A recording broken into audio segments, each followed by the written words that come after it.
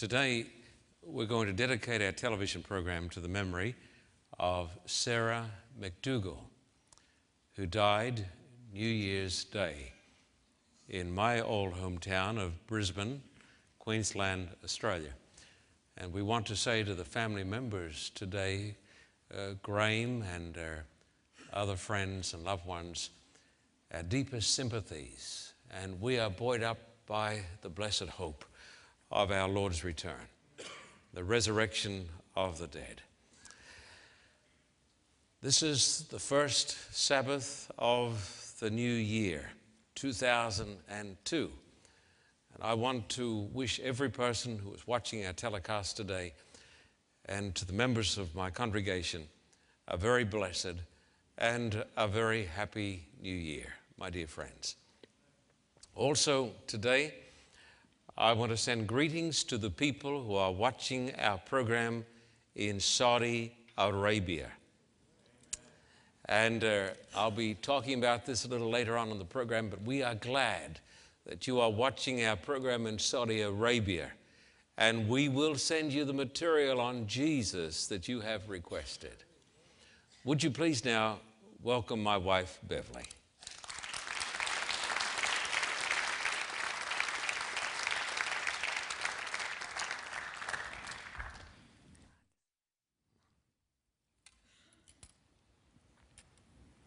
Happy Sabbath.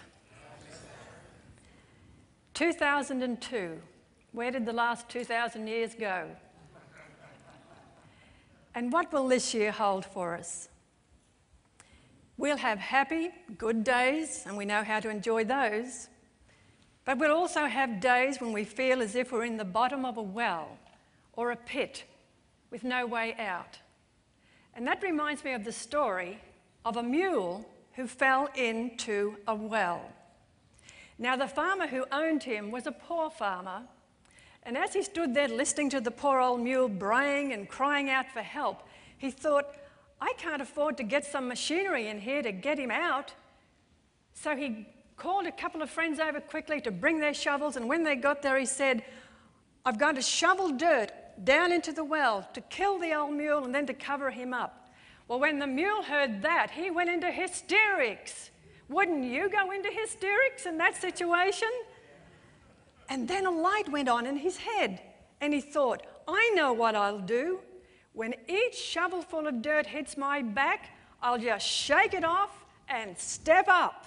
What did he decide to do? Shake it off and step up. And that's what he did. And of course, as he was shaking and stepping, his braying stopped, and the farmer up on top, he said, oh, the poor old fella's dead, but we'll just keep shoveling on the dirt to cover him up.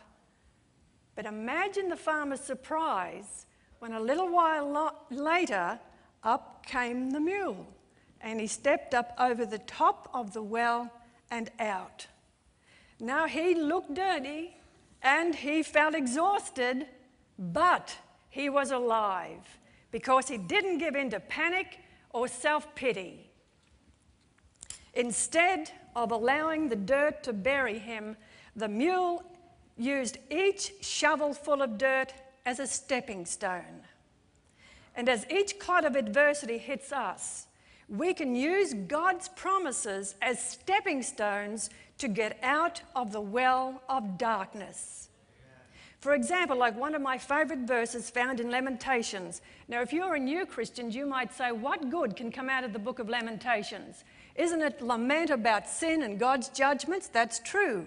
But there's a wonderful promise there in chapter 3, verses 22 and 23. And I'm reading from the New Revised Standard Version. The steadfast love of the Lord never stops. His mercies never stop. They are new every morning. Great is his faithfulness. What a promise. Think about it for a moment. God's love never stops. His mercy never stops. And his faithfulness never stops. His gifts of love, mercy, and faithfulness are new every morning. Like millions of others, I can testify to his faithfulness. For the last 9 years, I've had a serious health problem. which almost daily has made me feel like I'm in a well. But God, even though He hasn't pulled me out in a physical sense, He has daily kept me by His promises. And I have truly found His promises to be new and sure every morning. And so as we enter this new year of uncertainty, we don't enter alone.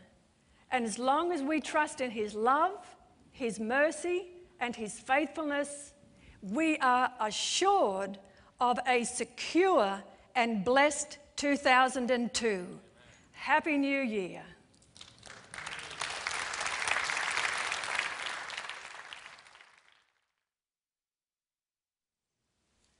One of the most oppressive countries in the world is Saudi Arabia.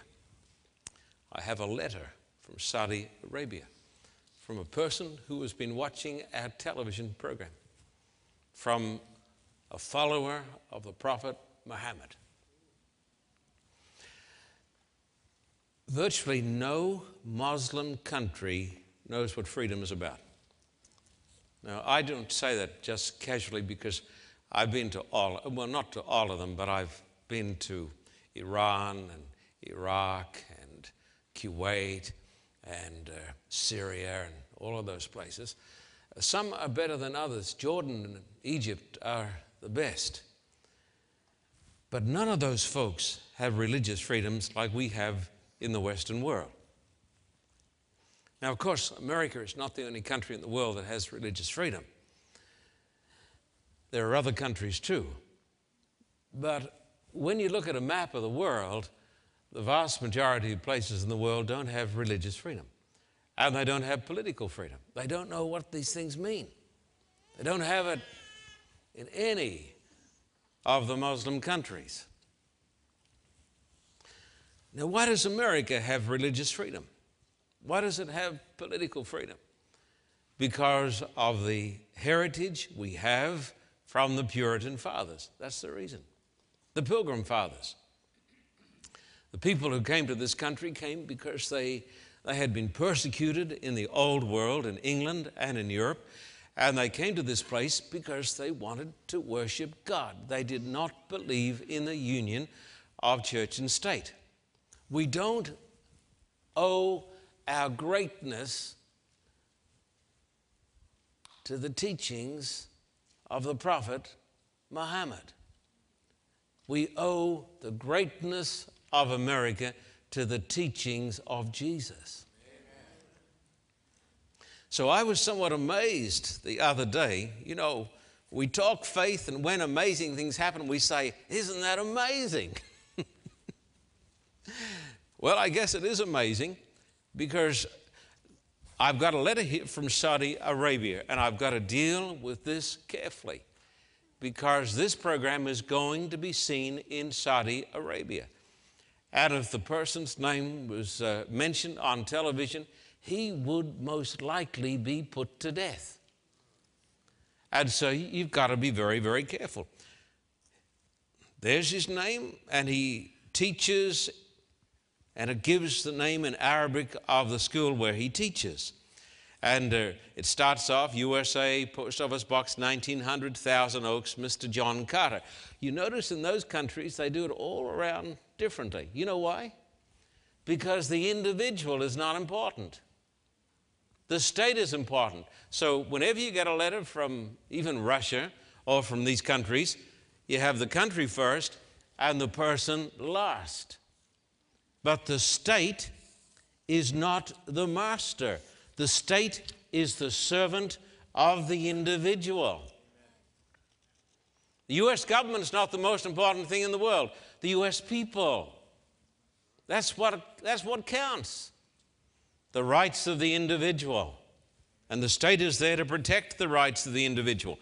Dear sir, thank you for your successful programs on the screen of the 3ABN, which I'm one of their constant viewers. I'm a Muslim and very much interested in Christianity. But my problem is I don't have access to Christian references here in the Middle East. How many churches, Christian churches, are in Saudi Arabia? None. If you as a foreigner go to Saudi Arabia, you can't even read your Bible. If you're caught reading your Bible, you go to jail. He says, I don't have access to Christian references here in the Middle East. Could you help me? Send me whatever you have, any literature about Christianity. I want to know very much about Christianity, literature, audio, videotapes. I'm looking forward to having your ministry. Please, your correspondence is to be on the following address. And he gives the address, and in so doing, he puts his life at risk. You know, Jesus said, this gospel, Matthew 24:14, this gospel of the kingdom is going to be preached in all the world as a witness to all the nations, and then the end is going to come. People said it could never be preached in Russia. Now it's history. People are saying it can't be preached in China. It's going to happen. And people have said it could never, never, never be preached in Saudi Arabia or any of these other totalitarian regimes that do not believe in freedom. It is happening today. And this church and this ministry is a part of it. As we sit here today and televise this church service, my friends, we are a part of something far bigger than any of us can comprehend. I could not be bothered in going to a church where people simply go to church.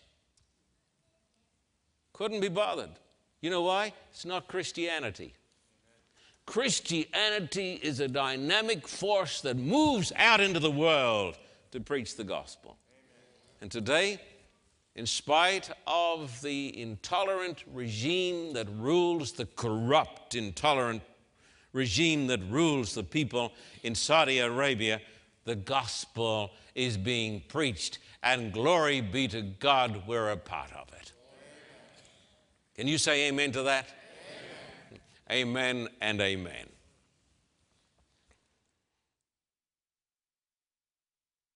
Would you please welcome my 6 little helpers? Come on, sweetie. All up. Come up. All of you. Okay. Okay, sweetie. Okay.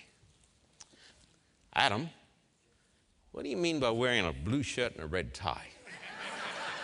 And a double-breasted suit? Have you got your eye on my job? Is this what you're trying to do? Is this a coup? Tell me. Okay. Now, you all got to get in a straight line. Over here. Boy, goodness. What pretty dresses. Aren't they pretty dresses?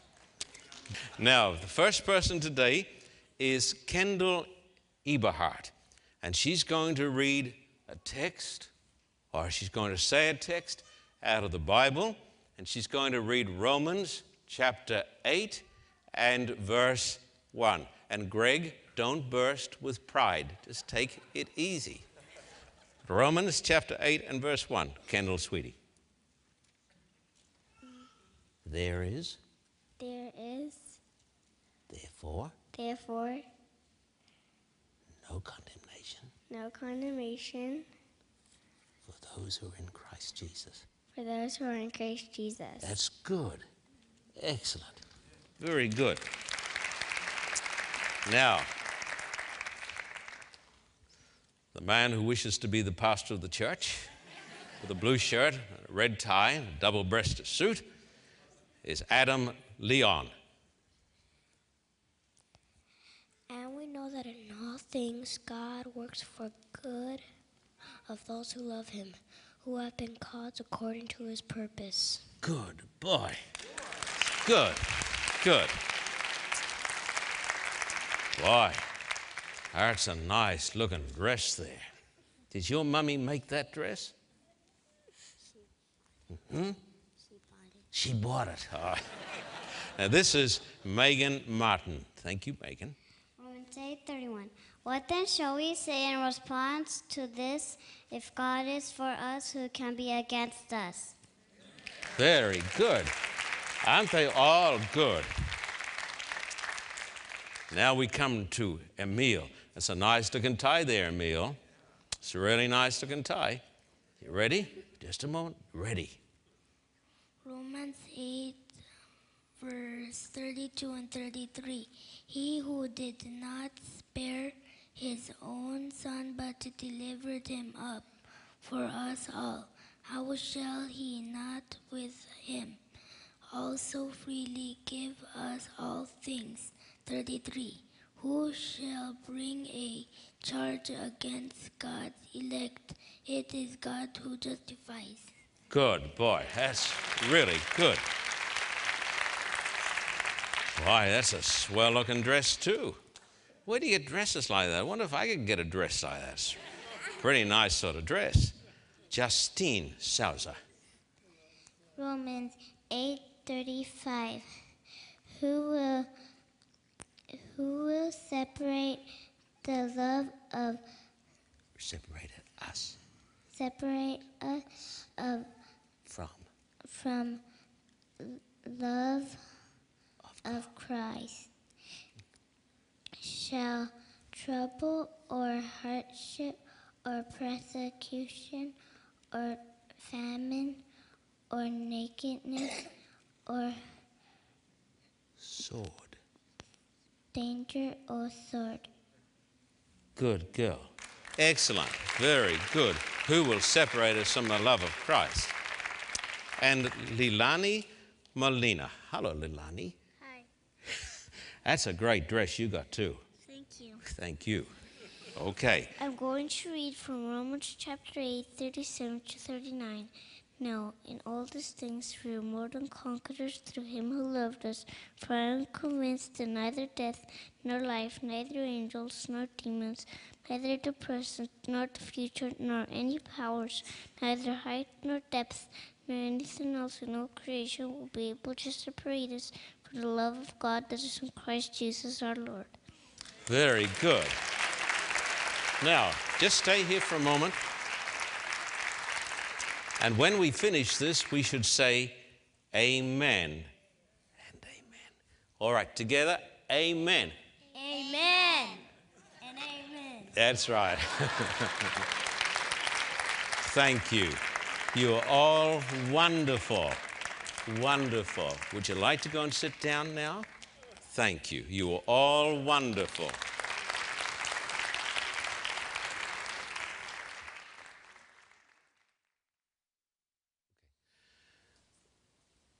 I want to tell you the story of a man with a troubled past. A man who was depressed, walking in darkness, surrounded by thick clouds. Have you ever felt like that? A man with a guilty conscience and who was wondering, what does the future hold? We stand today at the door of the new year. Many people are anxiously asking the question, what does the future hold? The story of this man is found in the first book of Moses, the book of Genesis. I'd like you to take your Bibles and turn with me to Genesis 32 and verse 24. Genesis 32 and 24. Genesis 32 and verse 24. Genesis 32, verse 24. We're going to notice the story of this lonely man. So Jacob was left alone, and a man wrestled with him till daybreak. The man we're going to talk about today is Jacob, who on this occasion was left alone and who was feeling utterly and completely forsaken. I saw a documentary on the History Channel about a man, a doctor, completely innocent, who was falsely accused of murdering Abraham Lincoln. It was a mistrial. He was sent to some little island out there in the ocean, and there he was bereft of friends, his wife and children, utterly alone. It's an awful feeling, is it not, to be all alone? I can think of today John the Baptist in the prison cell, wondering if he had been perhaps pursuing a wrong course. He sent a message, "Are you the one who was to come? Should we look for somebody else?" Very much alone. And then, of course, we could not fail to mention today our blessed Lord Jesus when he hung on the cross, because he felt very, very much alone. But we think back to the text and we think of Jacob and we ask the question, what had brought him to this place where he was completely alone? He felt completely alone and forsaken by God and by man. And the answer is plain: his sin. His sin. Jacob, many years before, had deceived his father, Isaac, and he had swindled his brother Esau of the birthright. You know what the word Jacob means, don't you? It means a heel. I don't know whether you use this expression in America. We do so in England and Australia. If a person is a cad or a low person, you say, he's a heel. This comes from the days of Jacob, because when he was born, the Bible says, as he came forth from his mother, he grasped his brother's heel. Thus he was called the heel. And he was. Because he had deceived his father and swindled his brother, he had been forced to go into exile. And while he was in exile, he was lied to, he was deceived, and he was swindled. Let every liar and cheat, every heel understand what you do, what we do, comes back to us with measure. It works this way. And you don't have to wait until the next life. You don't have to wait till Judgment Day. It happens in this lifetime. And so here is a man who is an out-and-out sinner, and now because of his sin, he is left alone because his brother is coming, and his brother Esau is mighty mad. And he's coming with 400 men. And Jacob is left alone beside the brook, and he is facing the judgment. He is alone. Now would you read verses 24 and onwards of the book of Genesis? Let us pick up the story. Genesis 32. Notice verse 24 again. So Jacob was left alone because of his sin. And a man wrestled with him till daybreak. When the man saw that he could not overpower him, he touched the socket of Jacob's hip, so that his hip was wrenched as he wrestled with the man. As he is there alone in his despair and praying, a mighty assailant comes upon him, and they fall to the ground and they wrestle. And they fight, they wrestle, roll across the ground until the sun is coming up. Who was this mighty assailant? Was it Esau? No. Who was this man who reached out his finger and touched him so that his hip came out of joint? Who was he? This was the Lord. This was El Shaddai, the Almighty God. I scarce venture to say the words. This was Yahweh Elohim, who had taken the form of a man to wrestle with the sinner. Think about it. Almighty God is wrestling with animated mud on its way to dust. He's wrestling with a worm, but he cannot destroy him. You know why?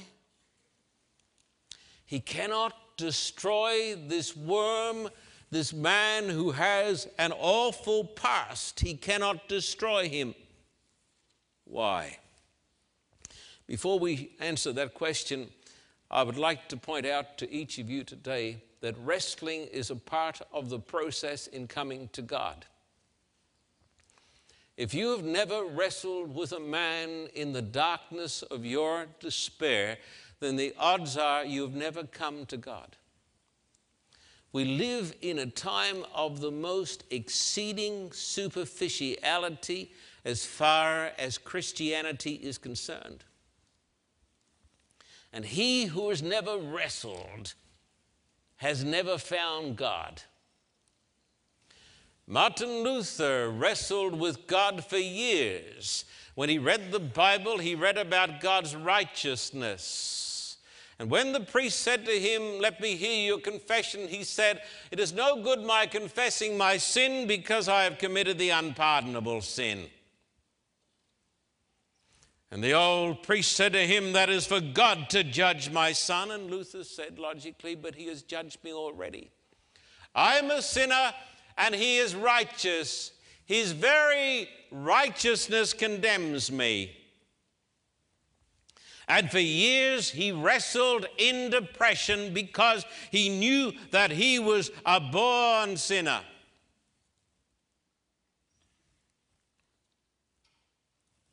How many today wrestle with God? I would think very few. And that is why we have a Christianity which is a mile wide and half an inch deep. The great saints of the church have wrestled with God. And after years of wrestling with God, Martin Luther came through the study of the book of Romans to understand that when the Bible talks about the righteousness of God as far as salvation is concerned, it is the righteousness that does not condemn, but the righteousness that is given to us as a free gift. And thus, on one occasion, Martin Luther was found by the same priest in the monastery, kneeling before a crucifix and crying out, "For me, for me, for me, for me." I say, the best of God's children have gone through nights of despair. This is called in Scripture repentance. When the young man, the prodigal, comes to himself and says, "I'm not worthy to go home, but I will, because the Father may accept me." Read on if you don't mind in Genesis 32. Back to the story. Genesis 32. Verse 25, when the man, that is the Lord God, saw that he could not overpower him, he touched the socket of Jacob's hip, so that his hip was wrenched as he wrestled with the man. Then the man said, let me go, for it is daybreak." But Jacob replied, "I will not let you go unless you bless me." The man asked him, "What is your name?" "Jacob," he answered. And the man said, "Your name will no longer be Jacob, but Israel, because you've struggled with God and with men and have overcome." I want you to think very carefully about these words. Why did God not destroy him? Because he was a heel.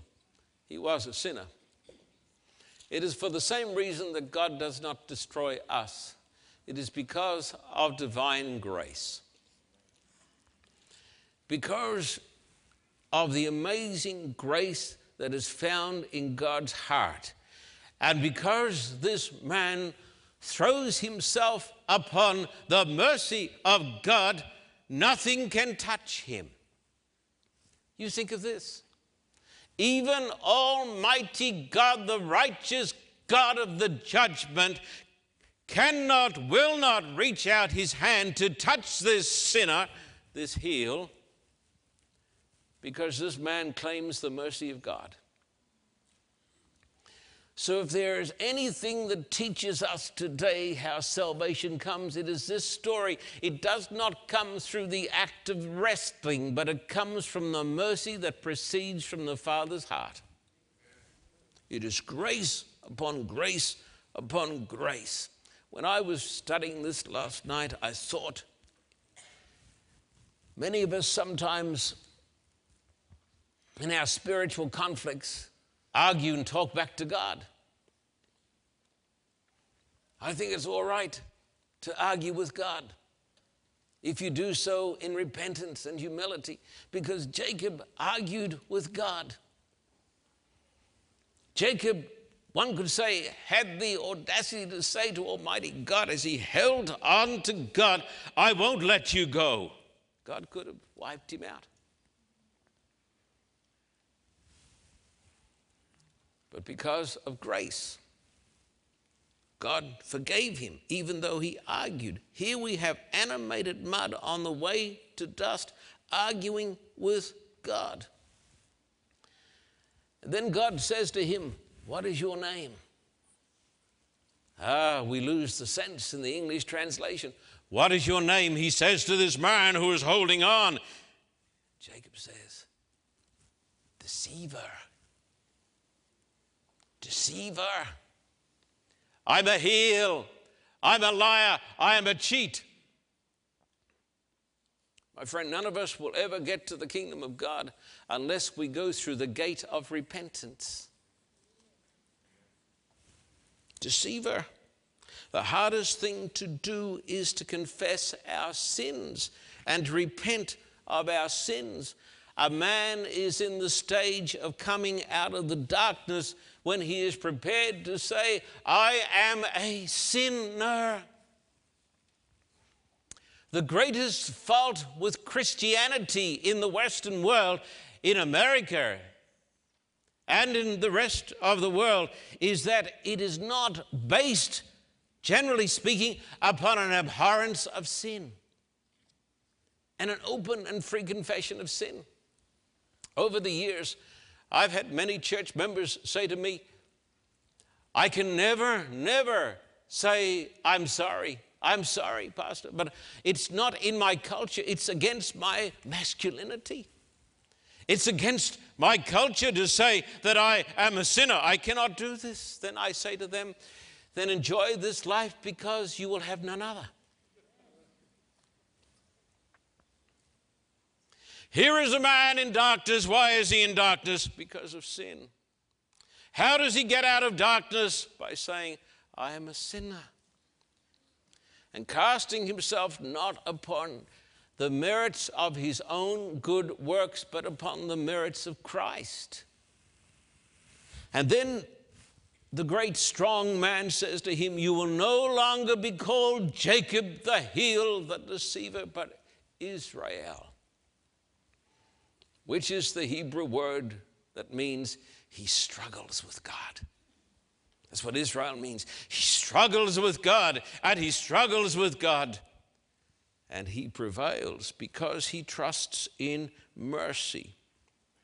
Therefore, listen carefully to these wonderful, marvelous words. God, out of sheer grace and mercy, bestows forgiveness upon the repenting sinner. It is not by works, but simply by his grace. And that is why earlier today in the church service, as a scripture reading, we read those texts, the children read the texts from the book of Romans. There is no condemnation to the person who is in Christ Jesus. You see? No condemnation. The Bible says, who is he to condemn us? It is Christ who died, who has risen again from the dead. Nobody can condemn the child of God. This chapter that the children read starts with no condemnation, ends with no separation. Who shall separate us from the love of Christ? Shall trouble, tribulation, persecution, sword? Nothing can separate the soul that holds on to God, even in the midst of darkness. Listen carefully to this, my beloved friends. There is only one way to get out of the darkness and have a future that was filled with glorious expectation. It is through Christ. Oh, that God would empower me today to say words that would touch our hearts. Oh, that God would reveal himself today to teach us how salvation occurs. That it is not by our puny self-righteousness that doesn't count for anything, but it is simply by the grace and the mercy of God. Here is this stumbling sinner, this man who has broken the covenant, this man who has broken his father's heart, a man who has alienated his brother. Here he is facing the judgment, in darkness, depressed and full of despair, and the future holds no hopes for him. Until God touches him. And God does not destroy him, though he deserves it, but God forgives him and redeems him out of sheer mercy, because he recognizes that he is Jacob. I ask you today, in the fear of the Lord, do you, my brother, my sister, my friend, do we know I am Jacob?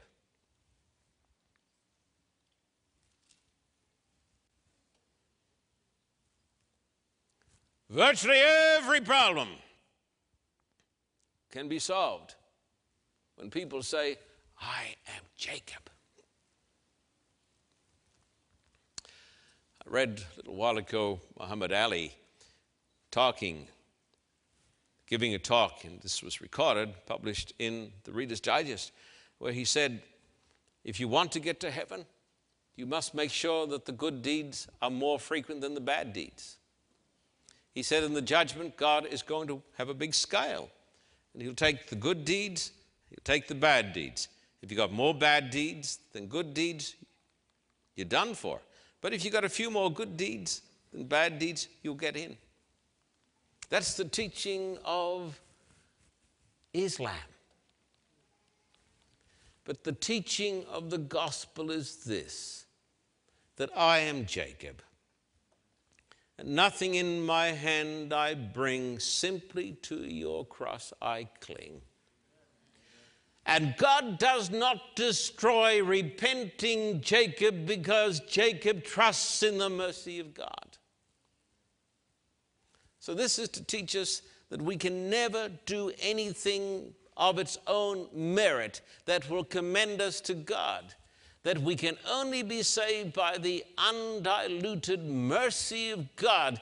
And of course, this doctrine is exceedingly unpopular with the Pharisee and the carnal heart, because it strikes at our self-righteousness. And so, Jacob is standing with no condemnation, with separation at all. I want you to take your Bibles and read one of those texts in the book of Romans. I want you to turn to Romans chapter 8. And some would say that this is the high point of the New Testament. Romans chapter 8. Little wonder this book has been called by Tyndale, Good, Glad, and Merry Tidings that makes a man's heart to sing for joy and his feet to dance. Romans chapter 8 and verse 30. This is the way, my friend, to have a happy new year and to have a happy life. Verse 30. And those he predestined, he also called. Those he called, he also justified. Those he justified, he also glorified. Before you were born, God saw you. Can you believe this? Can you believe that you have been called? The difference between a believer and a non-believer in the church or in the world is over this belief that I'm called. I'm called by God. Before I was born, he saw me. Then the Bible says he called them and he justified them. Jacob was justified when he said, I am Jacob, and clung to the mercy of God. Justification is the act of the grace of God because of the cross of Jesus, whereby he freely forgives all of our sins. Please read on with me. Verse 31, what then shall we say in response to this? If God is for us, who can be against us? He who did not spare his own son, but gave him up for us all, how will he not also along with him graciously give all things? Who will bring any charge against those whom God has chosen? It is God who justifies. I want to ask you today, do you know that you're called? Do you know it? The Bible says the Spirit himself bears witness with our spirit that we are the children of God. You can know that you're a child of God. You can know that you're a child of God because the Spirit himself bears witness with our spirit that we are children of God. Let me read you. The poet, the hymn writer said, plenteous grace with thee is found, grace to cover all my sin. Let the healing streams abound, make and keep me pure within. Thou of life the fountain art, freely let me take of thee. Spring there up within my heart, rise to all eternity. A happy new year, a new life, a new opportunity. How does it happen? Would you please come back to Genesis and notice how the story ends? It happens through a divine encounter with the mighty wrestler. Genesis 32, verse 29 and onwards, Jacob said, please tell me your name. But he replied, why do you ask my name? Then he blessed him there.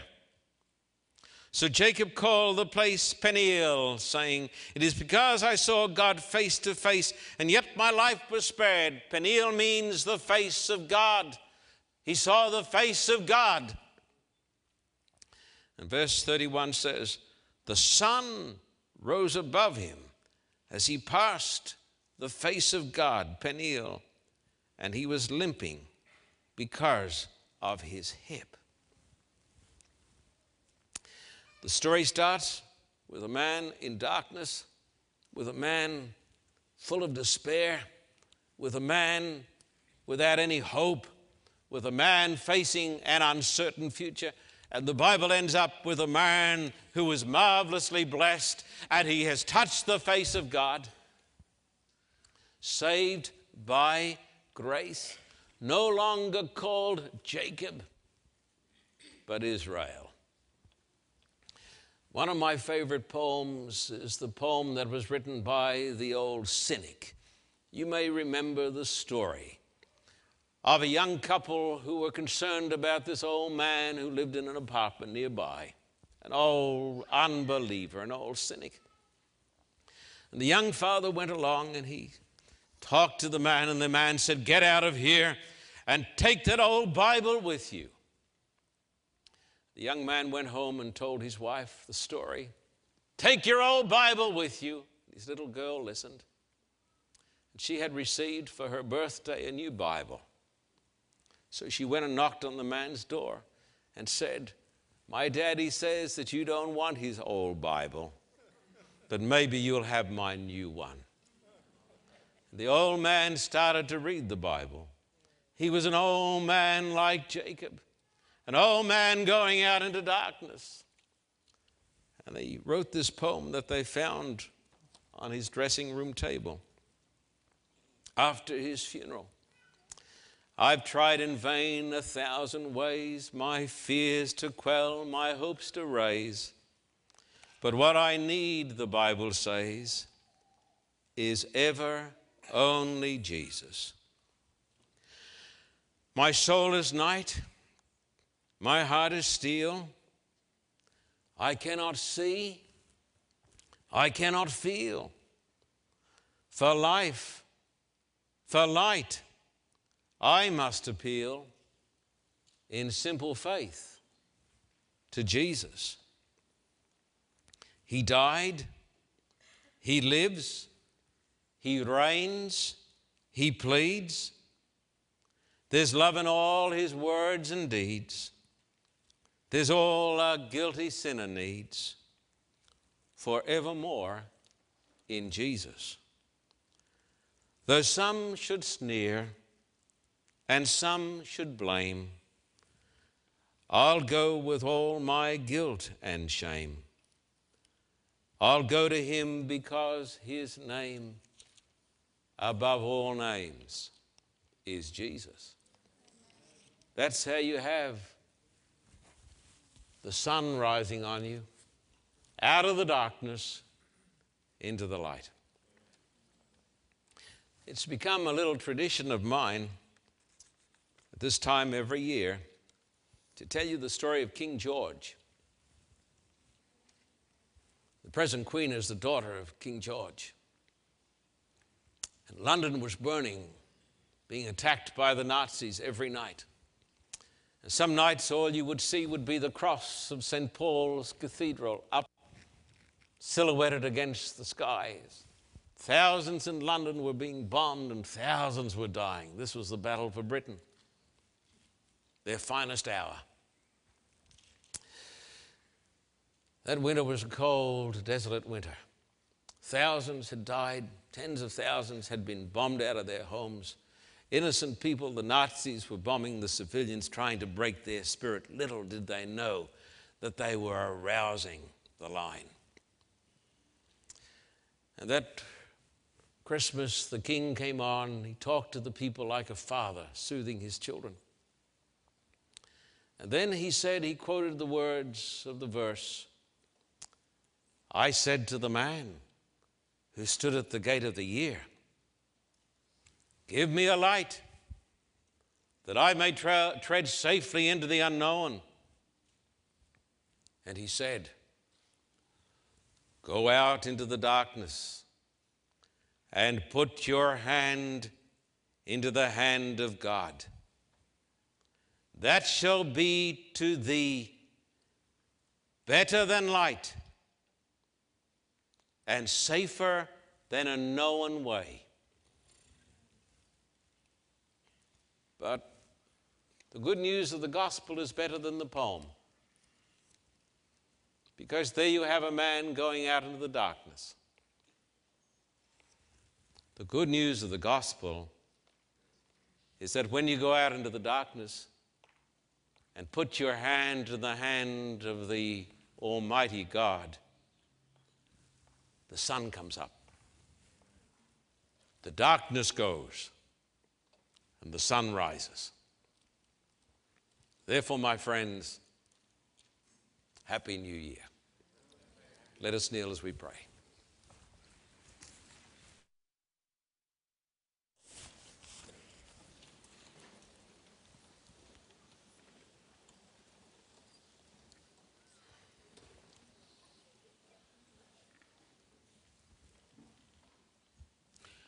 And Father, we thank you today that even though we've all sinned and our name is Jacob, the deceiver, the liar, the sinner, because sin takes many different manifestations, we thank you that nothing can touch the soul that admits its guilt and hangs on to God and says, because of your mercy, forgive me. We thank you that you can take a world that is in darkness and by your marvelous grace, chase away the darkness so that the sun rises upon the redeemed sinner. Even though he may be limping, he is redeemed nevertheless. And he has seen the face of God. And the face of God is a face of marvelous love, marvelous goodness. Help us to know today that the God whom we worship and the God whom we serve is a God of amazing love, a God of justice and a God of righteousness, but a God of grace and a God of forgiveness. Teach us, our Father, if we do not know you, teach us to know ourselves, that we might struggle, that we might find you, and that in finding you, we will find sunlight and joy and no condemnation, but everlasting life. May these words, the poor words of a sinful man saved by grace, sink down into every heart today, that we will know that the sun has risen upon us, and that our names are no longer Jacob, but Israel, because we have struggled with God and prevailed through Jesus Christ. Bless these people today. As we're praying in our church with our heads bowed and our eyes closed, how many will raise a hand and say, I freely today confess that I am Jacob, and I ask for the mercy and the forgiveness and the redeeming grace of God. Can you raise your hand if you can say that today? I am Jacob, but I freely confess my sins, and I ask for the mercy of God. And today, my Father, grant that we will call this place Peniel, because today we have seen the face of God. Give us today your joy that we do not find by searching for. It is a byproduct of a right relationship with you. Grant us your joy and your peace and your life everlasting through Jesus Christ our Lord. And for his sake, amen and amen.